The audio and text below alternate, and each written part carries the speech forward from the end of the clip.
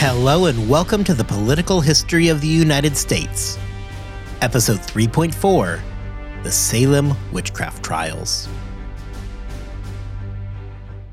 Back when I was in high school and I learned about colonial American history, there were three events that I learned about that occurred prior to 1763 and the run-up to the American Revolution. The first was the Pilgrims' Landing in Plymouth. The second was the Salem Witchcraft Trials, and the third and final thing was that the French and Indian War was indeed a thing. On this podcast, we've already discussed the Pilgrims, and we will be wrapping up this season with the French and Indian War. Today, however, we are going to turn to the second of those three events, and we are going to begin looking at the Salem Witchcraft Trials. We are going to start by taking a look at the brief history of exactly what happened, before switching gears and looking at the causes and the long-term effects of what has become one of the most famous events in colonial American history.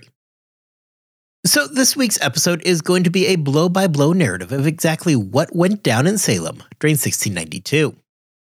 Next time, when we come back, we are going to examine those questions of why it all happened, as well as looking at the long-term repercussions and the ultimate legacy of the Salem trials.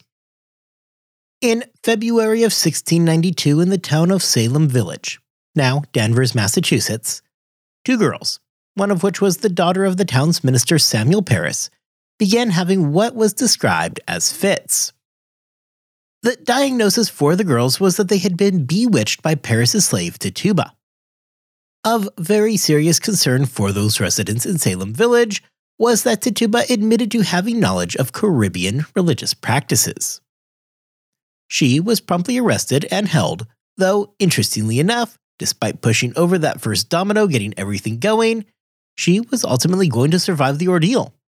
What the situation with Tituba had done is that it had put an entire colony on edge.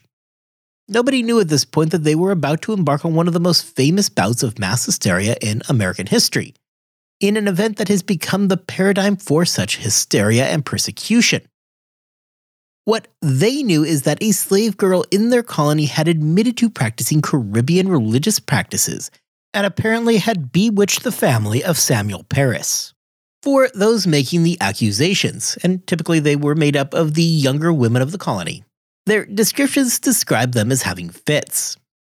These fits would generally include convulsions, strange body movements, screaming, and talking nonsensically. These fits were often accompanied by outbursts of violence as well. Those making the accusations claimed that they were seeing visions, called specters, of people attempting to bewitch them. These specters were often accused of torturing their victims, hence explaining their erratic behavior. Accusations of witchcraft were nothing new in 1692. While they had become less prevalent over the last century in Europe, they did remain a rare but not completely unheard of occurrence in the colonies. Prior to the events of 1692, 24 people in Massachusetts had been accused of witchcraft, with 5 of those being executed. This means that roughly every 2.5 years, somebody in Massachusetts was going to be accused of being a witch. Other colonies in New England also dealt with their own accusations of witchcraft, with Connecticut being the leader in New England. Just years before, Edmund Andros himself had presided over a witchcraft trial in Boston. In that particular case, the accused, Anne Glover, admitted to being a witch. She made a whole lot more confessions during that trial and admitted that she did torture children using said witchcraft, and was even accused by her husband of torturing a young girl to death through witchcraft. She was ultimately sentenced to death and thereafter executed. It is worth noting that in the case of Anne Glover, there was tacit recognition by the authorities in Boston, chiefly by Andros himself, that she may have been suffering from mental illness, as he did order her to be examined prior to the execution being carried out. It is likewise noteworthy that this took place in 1688 and would mark the final execution ever in Boston for witchcraft, which goes to show that despite the fact that it did spread out a little bit as we are going to see, the witchcraft fervor of 1692 remained mostly contained within Salem. Well, the Tituba accusation in February came first. It was the allegations made in early March that is really going to kick off the events as we know it. During her interrogation, Tituba made a series of confessions that would highlight the involvement of not just herself, but also of the widows, Sarah Good and Sarah Osborne. Tituba pointed out that it was actually Good and Osborne that were the ringleaders, and that she was acting under their influence, and had in fact been tortured by them for her disclosures. By this point, word was quickly spreading throughout the village as more and more complaints began to arise, often taking the form of spectral visions. It was Ann Putnam Jr., who was really about to kick things into overdrive when, at the beginning of March 1692, she accused Dorcas Good, the daughter of Sarah Good, of choking her, and then shortly thereafter, Elizabeth Proctor of tormenting her. Very shortly thereafter, it was Ann Putnam Jr. telling her parents that she was being tormented by Martha Corey. In the case of Tituba, as well as with Sarah Osborne and Sarah Good, the accusations were less shocking. All three were women who were far more likely to be accused of witchcraft than men. Tituba was a slave, so it was far easier to point suspicion at her. Plus, she had given what was, by all accounts, a pretty convincing confession. Osborne and Good were both widows, which made them both more suspect. Not to mention that nobody was at all surprised by the news that Sarah Good had been accused of witchcraft. For her daughter Dorcas Good, there was a sense of guilt by association. Elizabeth Proctor likewise was not a surprising allegation either. Her grandmother had been accused in 1669 of being a witch. Much like with Dorcas Good, there was a degree of guilt by association that would come to haunt Proctor. However, it was the next wave of women being accused that is really going to start the panic. Martha Corey was a member of the church and she was in good standing. She was married, and prior to this, there had been nothing to suggest that anything was amiss. Her being accused extended events from a place where people could nod along and understand the accusations to hitting at the very heart of the community. Through the next several months of 1692, the allegations are coming not towards outcasts, but rather towards prominent members of society. The investigators, obviously wanting to make sure that they're doing a good job, gave young Ann Putnam Jr. a task. They needed her to pay particular attention to the clothing that Corey Spector was wearing. This became one of the primary ways that those investigating the claims of witchcraft would positively identify their specters. Regrettably, later in the day when Putnam saw a specter, Martha Corey was blinding her. But despite that, Putnam did conveniently state that the specter was indeed Martha Corey. With the only logical conclusion apparently being that this was witchcraft, the job now jumped to questioning Martha Corey herself. Corey denied the allegations against her and was careful to remind everybody that she was one of them. And Putnam Jr. all the meanwhile continued hurling accusations against others in the community such as Rebecca Nurse. Like Corey, Nurse was a respected member of the town, and not somebody that would have quickly been assumed to be part of some occult ritual. Making matters worse was a mid-March meeting between Martha Corey and Thomas Putnam, Ann's father. As soon as Corey entered the house, Ann Putnam Jr. fell to the floor and suffered one of the most profound fits to date. Her story about what she saw did more to convince the townspeople of her story than anything else that had happened so far, and firmly cemented Corey's place as a potential witch. Corey was then interrogated on March 21st, where, to the consternation of everybody, she continued to refuse to confess. More problematically for everybody at this point is that the number of people making accusations was growing as well. Not only did this mean that more people were accused, but it also meant that those previously accused were suddenly facing new accusations from other people. This helped to lend support to the original claims being made. Furthermore, lest any of you think that these are open-minded investigations, the questions being asked were exceptionally leading. The questions were asked in the form of accusations. For example, during Ann Putnam Jr.'s fit I spoke of a moment ago, the one that took place when Corey walked into the house, she mentioned that Corey had attacked the Putnam's maidservant, Mercy Lewis, as well. Lewis confirmed these reports. The questions to Corey were therefore not, "Did you ever hit Mercy Lewis?" but was rather, what did you hit Mercy Lewis with? The framing of the questions gives a good indication on where the minds of the said investigators were by this point. By the end of March, there was palpable fear that had spread throughout the colony. Everybody had become suspicious of everybody else, to such an extent that the accusations were appearing in order to prevent suspicion falling onto others. Giles Corey, the husband of Martha Corey, for example, claimed that shortly after the allegations against his wife, a supernatural force had stopped him from praying while pointing the finger at his accused spouse. Not only did this reinforce the fears that were now abounding throughout Salem, but added gasoline to an already growing fire. Panic by this point had gripped Salem Village.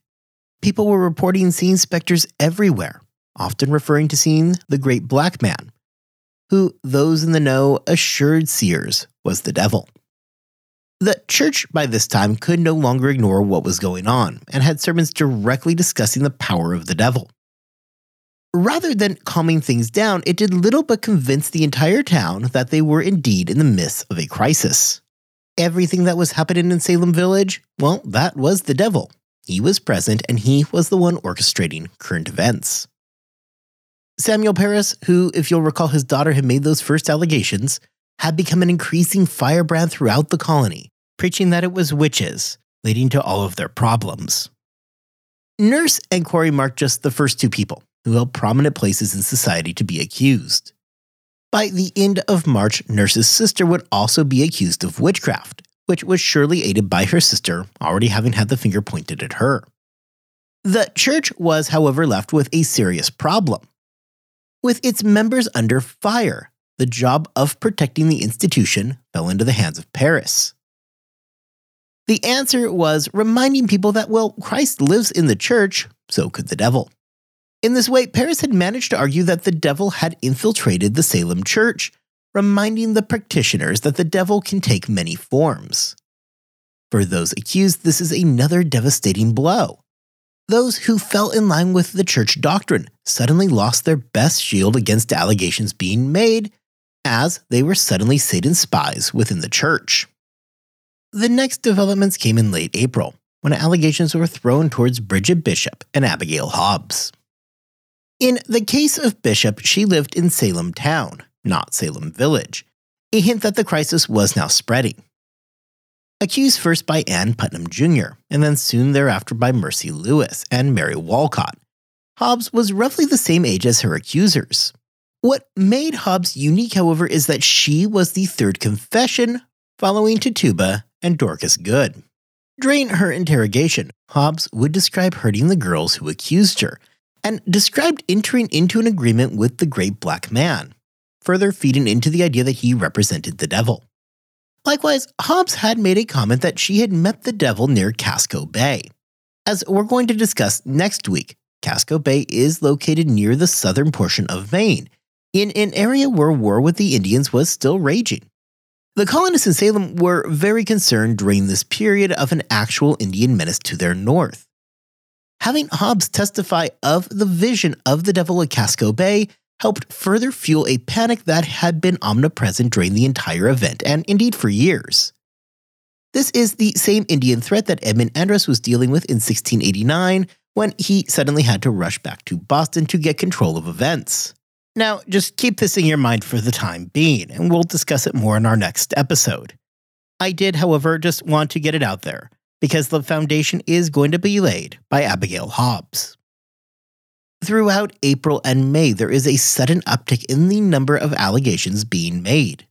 And while a large number of the accusations are being made against those who are already accused and in jail, there is still a number of new people being accused throughout the spring of 1692. Likewise, the number of accusers was also on the rise. Sure, Ann Putnam Jr. kept herself busy by making accusations throughout the spring. However, new girls joined in and made their own accusations. For those living in the Bay Colony, the more pragmatic question was also starting to come to the forefront. Chiefly, at some point, the colony was going to need to make a plan to act on all those accused.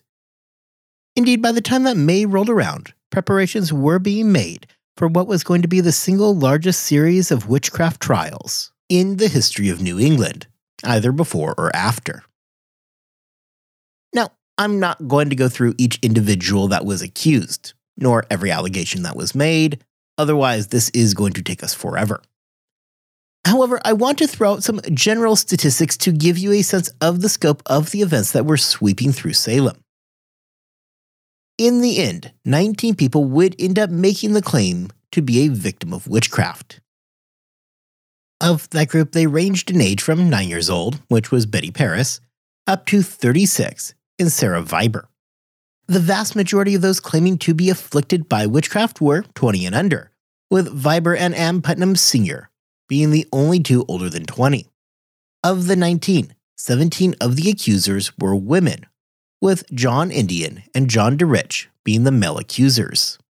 As a quick aside, John Indian was indeed an Indian, and was also the spouse of Tituba. All involved in making the accusations made numerous claims, with Mary Walcott leading the way with 69 allegations.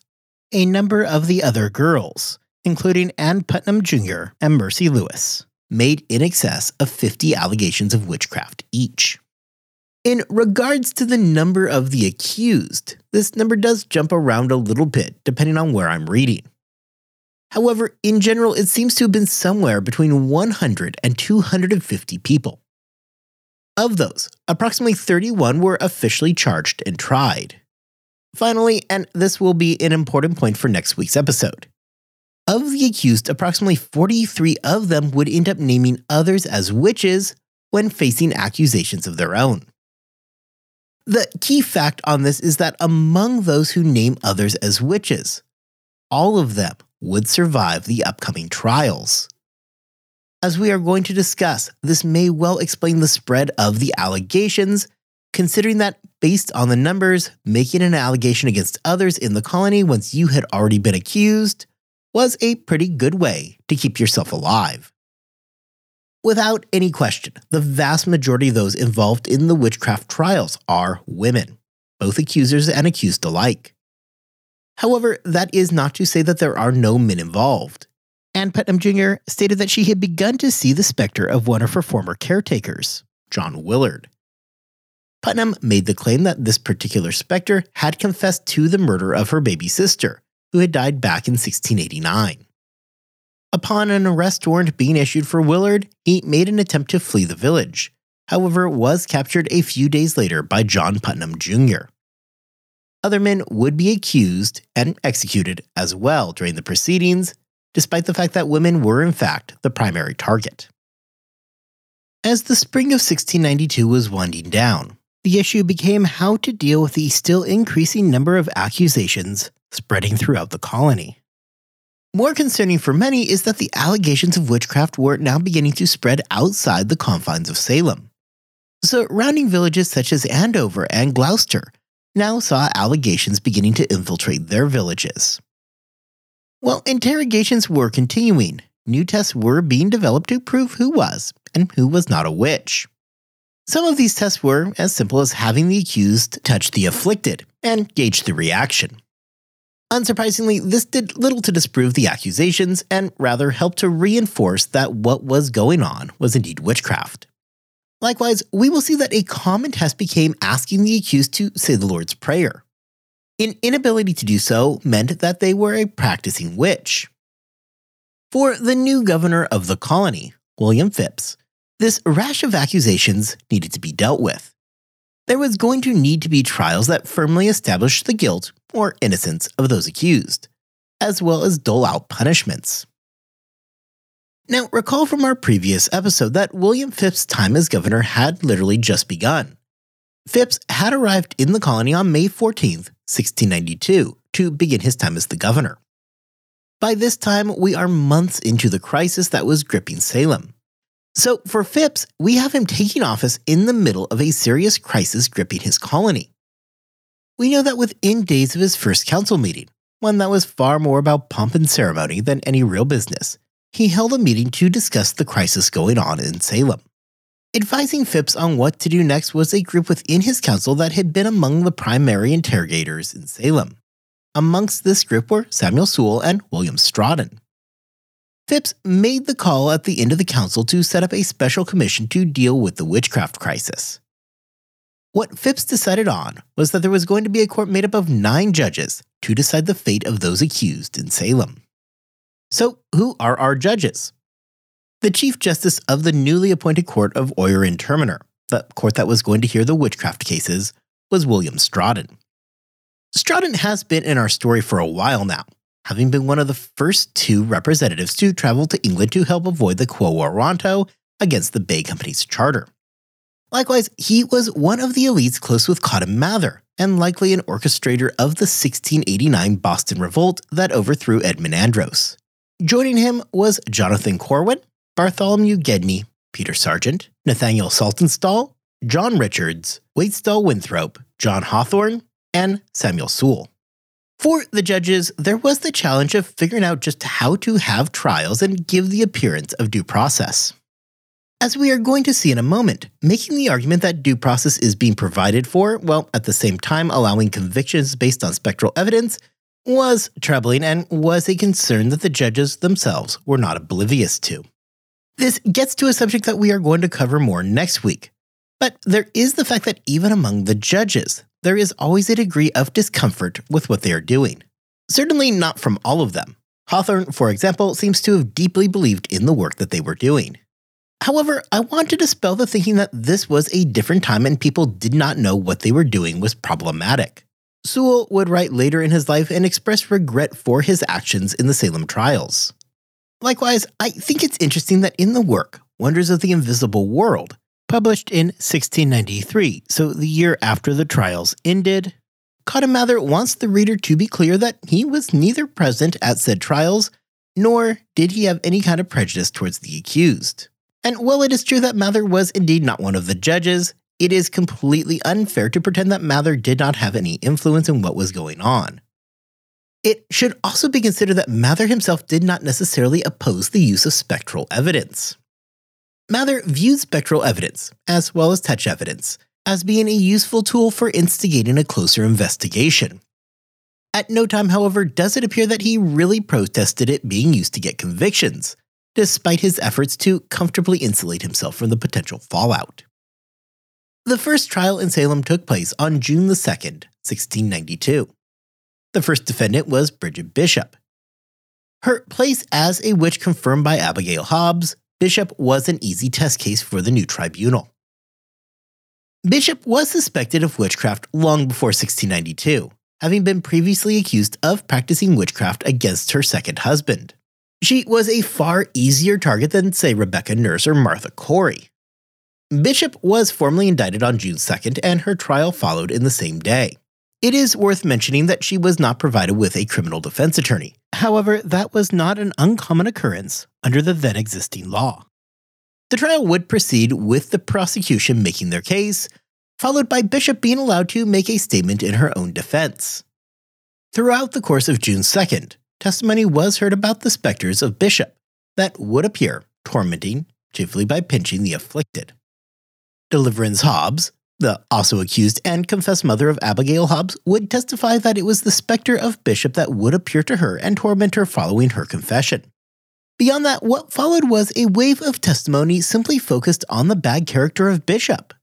Among the evidence that was considered, there is an interesting note by Mather of the physical examination done on Bishop. Jurors reported seeing a preternatural teat on the woman's body. A few hours later, the teat was gone, which they took as proof of witchcraft. Evidence was admitted of the torture the afflicted went through during the examination, when Bishop simply looked at them. While Bishop would attempt to defend herself, her fate was all but sealed. Strawden gave the case to the jury, and Bishop was convicted. Just 8 days later, on June the 10th, Bridget Bishop became the first victim of the Salem witch trials and was hung for her crimes. With the death of Bishop, it marked the beginning of the end of the allegations. There were claims after her death of bewitchment. However, there was a sudden and noticeable decline in the allegations being made in the colony. Almost immediately, there was some concern expressed about using spectral evidence, as it is something that is impossible to prove. William Strawden, however, would put that argument to bed, stating that specters could not be in the form of innocent people. For the Chief Justice, this was a powerful comment on the trials, which really clarifies the serious danger that the accused faced in front of this tribunal. We see in the trial of Rebecca Nurse, at the end of June, that she appears to have believed that the path to winning her trial was to go after the accuser's credibility, a tactic that would be repeated but ultimately would prove to be ineffective. During the second round of trials at the end of June, Sarah Good, Elizabeth Howe, Rebecca Nurse, Sarah Wilds, and Susanna Martin were all tried, convicted, and sentenced to death. They would all be executed on July 19th. During these trials, as was the case with Bridget Bishop, we see all kinds of questionable evidence being admitted. Beyond spectral evidence, touch tests were used whereby the accused would simply touch the afflicted to see what would happen. Well, Rebecca Nurse was probably going down the correct path, with a Chief Justice of the tribunal holding fast that the only explanation for a specter was guilt. There really was never all that much hope. Knowing that this was the position of the Chief Magistrate over the hearings, unless you could somehow overcome the accuser with an attack on their credibility, which is what Nurse attempted, the presumption was going to be that you were guilty. Further complicating things for the accused is that the allegations were always coming from multiple people, which means that destroying the credibility of one was not good enough. You needed to tear down the entire group. This is how we are going to see things go moving forward. The third tribunal met in early August, and it came to consider cases against John and Elizabeth Proctor, George Burroughs, George Jacob, John Willard, and Martha Carrier. All were found guilty, and all were hung on August 19th, with the exception of Elizabeth Proctor. While she was found guilty, her execution was delayed because she was pregnant. The most prominent of this group was George Burroughs, who was a minister. This trial was a big deal, as his prominent role in the church made Burroughs extremely high profile. Cotton Mather mentions that while he did not attend the trials in general, he was present for the trial of Burroughs. Mather then goes a step further and asserts that had he been a judge, he would have voted to convict. Burroughs was accused of murdering his two late wives via witchcraft. Burroughs faced allegations that he had used his supernatural strength to accomplish the feat. Despite being a member of the church and a minister in that church, Burroughs was convicted and was hung with the rest on August 19th.